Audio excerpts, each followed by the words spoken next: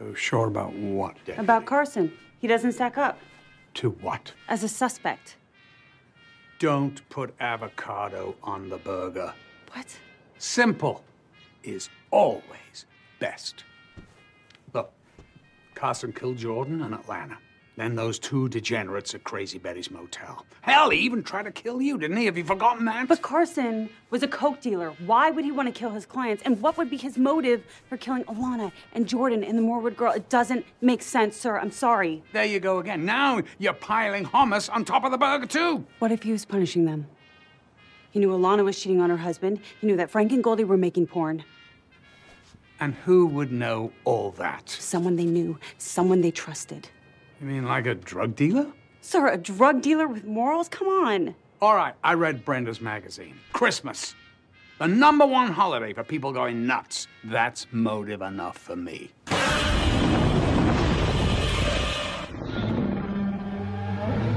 This podcast is not safe for work and will feature movie spoilers. It will feature scenes described of a graphic nature. It will contain language which most listeners may find offensive. Welcome to the podcast Under the Stairs.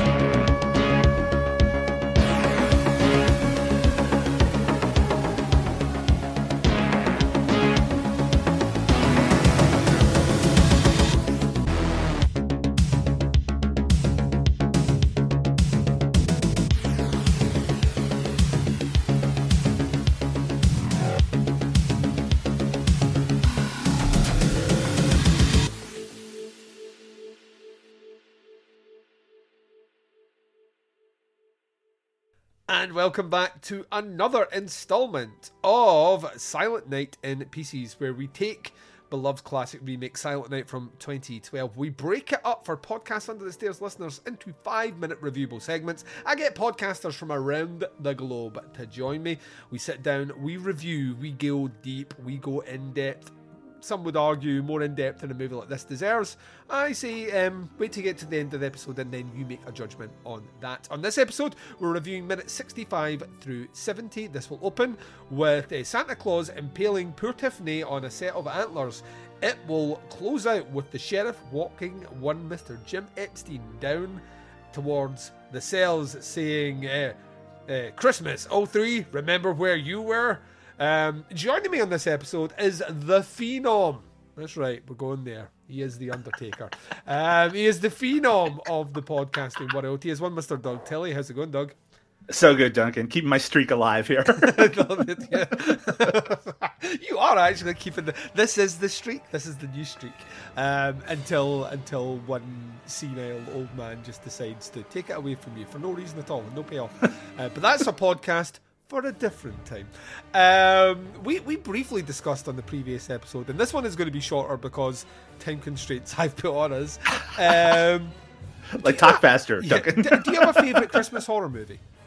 Oh my goodness. I mean, you know what? Yeah. The funny thing is that it is almost certainly Christmas Evil, which Yes. I think has really become a beloved cult movie over the last 15, 20 years. Mm-hmm. It's really has found its audience. But I have to say, when I first saw that movie on VHS, I thought it was fucking garbage. I was like, what? What's going on? I was such a dull, awful kid. Yeah. But I watch it now and I'm like, this is so much better than the other movies trying to do the same thing of that same time period. Awesome. Well, with that revelation, now that we know your favourite, let's talk about your close second favourite, which is Silent Night from 2012. So this opens with essentially a scene paying homage to the original, finally, because there's so little of this movie resembles the movie that it is remaking. But we do get the antler death, so this is kind of cool. Santa lifts Tiffany and impales her slowly on a set of antlers. For all this movie does make a lot of mistakes in the cinematography, the editing, the script, camera work, some of the performances. It does deliver on the death. I like the deaths in this one. I also like their adherence mostly to practical effects. And this is a cool kill. It looks sore, and they take their time with it. That's that mean-spiritedness that we mentioned on your other episode. That we really labour this point. In the original movie, they go up the antlers pretty quick. This one, you kind of feel every second of it. So it's a cool death. It's just a shame. It is a cool death, but it does get super overshadowed by what happens just like a minute later. Yeah, well, the character that I've referred to as Not Quite Jay from Jay and Silent Bob, because that's who he is. The one that stole from his granddad earlier on, and just in general is a terrible actor with horrible dialogue. He comes out... Why did his granddad have so much money in his wallet if he was catatonic? We have literally asked this question on this show. Like, we've also asked this question, why did Pennywise the clown take over his body? Because the voice that comes at him is 2 seconds away from going, girly boy, girly boy. You know what I mean? Like, you know what I mean? Also, like, the actor that plays his granddad is clearly a lot younger, and they've just spray painted his hair grey and drawn some grey lines on the side of his face like a pantomime, and put him out there as an old man. Play old man. I'm a 35-year-old actor here to play the role of old man. Yes, we're gonna get him into makeup. Jay comes out and he's like, "Oh no, Tiffany!" And then Santa's oh no! Oh no, what's happened here? Now she's never going to finish what she was doing to me before. And then Santa comes out and just slams an axe right in his spine. It's kind of great. And then we're like, oh, please tell me that's not the end of this. And it's not, because he pulls the axe out, Jay falls over, and then an unconscionable amount of blood comes out his mouth. Like just an amount that doesn't make any medical sense. But Santa stands over him and just swings the axe right into his head. And you know what? Not quite Jay. He's dead. He's dead. He's gone. I gotta say, it looks fucking great. It's it brilliant. Really looks good. It is for me the highlight of the entire movie. I was so glad to be able. I'm not talking about it. We don't have any time for one thing, but also there's not much to say. This guy's head, it's cleft in twain, yes, and it is beautiful. Yeah, like they do this justice. They cut the budget in some places, but gave us it where we wanted it. I love that Santa's walking out. Malcolm McDowell's accent. Yeah, we could have just maybe sent Malcolm McDowell to, like, I don't know, like some sort of vocal coach. We could have sent him there, but no, we instead gave us the head split, and I will take the head split. Shit, I mentioned on the other episode that he's doing that Newfoundland sitcom. I've never watched an episode, but now I got to imagine what him doing a Newfoundland accent. Oh God, yeah. This I have to see. I expect a full report.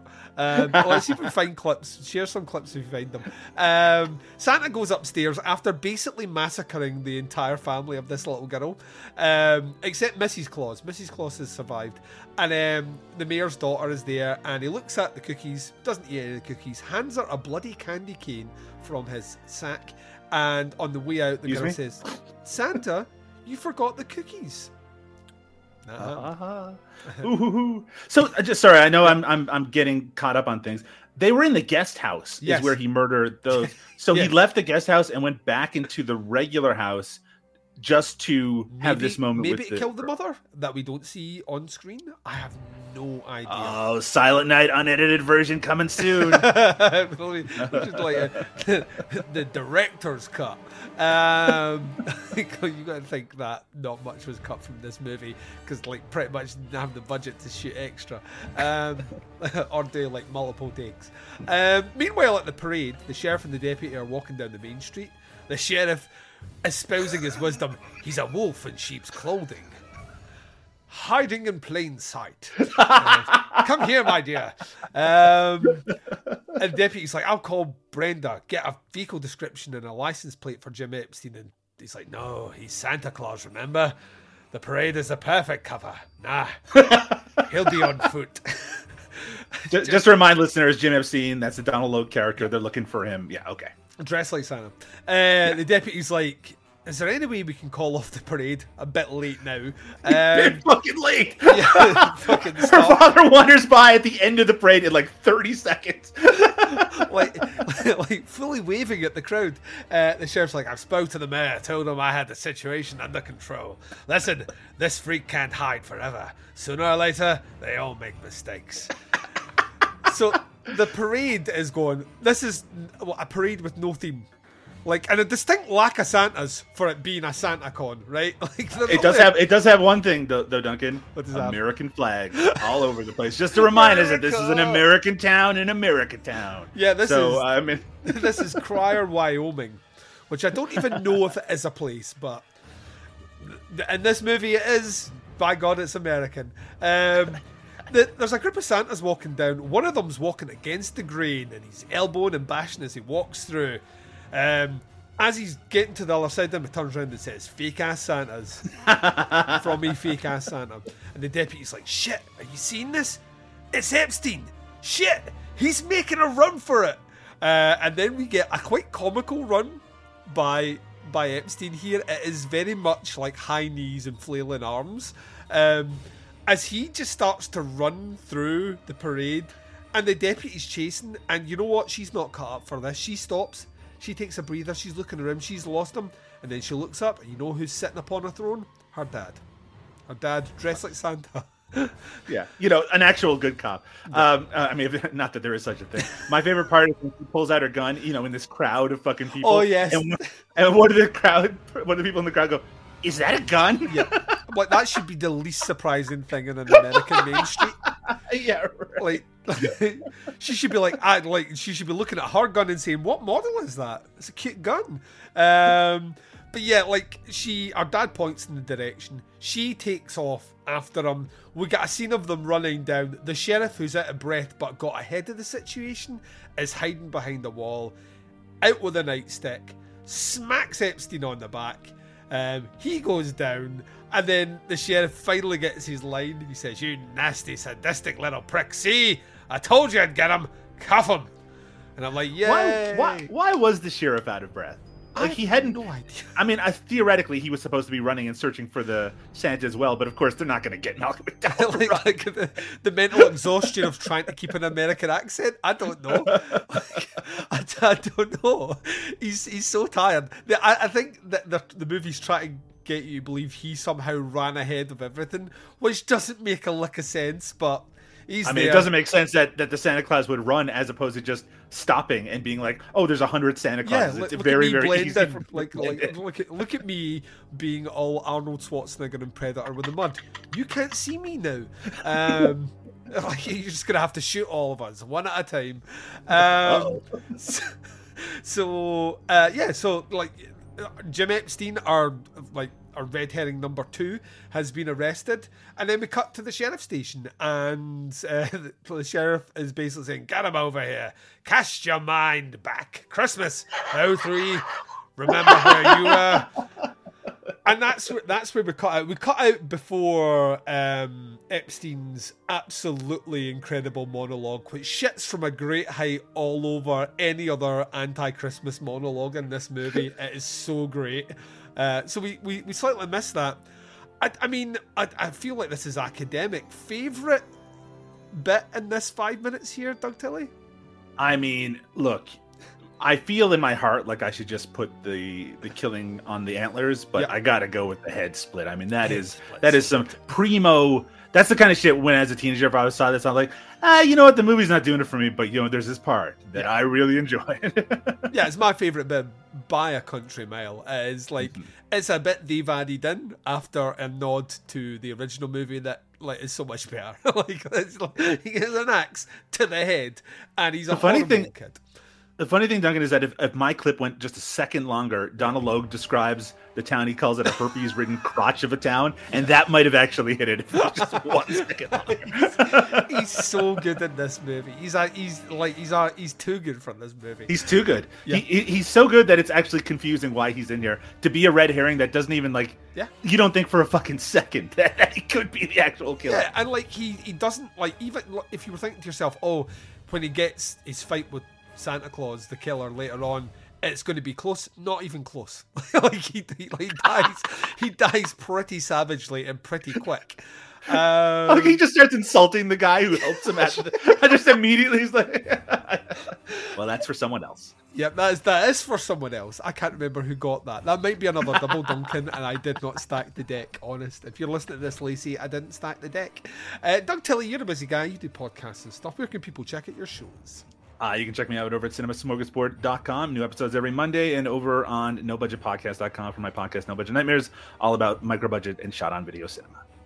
Outstanding. And you know what? I gave you a hard out, and you, sir, just delivered right on that hard out of that recording. That's what you call a motherfucking professional, ladies and gents. What can I say? Professional. We are doing Maniac Cop next in January. Are you interested? Oh yeah, very much so. That's all I need. That's all I need to hear. Ladies and gentlemen, we are doing episodes for the entire month. The 1st through to the 24th before we officially take some time off. So every single day. When I said entire month, the entire month up until Christmas. The entire month minus a week. We're doing episodes. So I know for a fact there's an episode dropping tomorrow. So until then, I'll speak to you next time.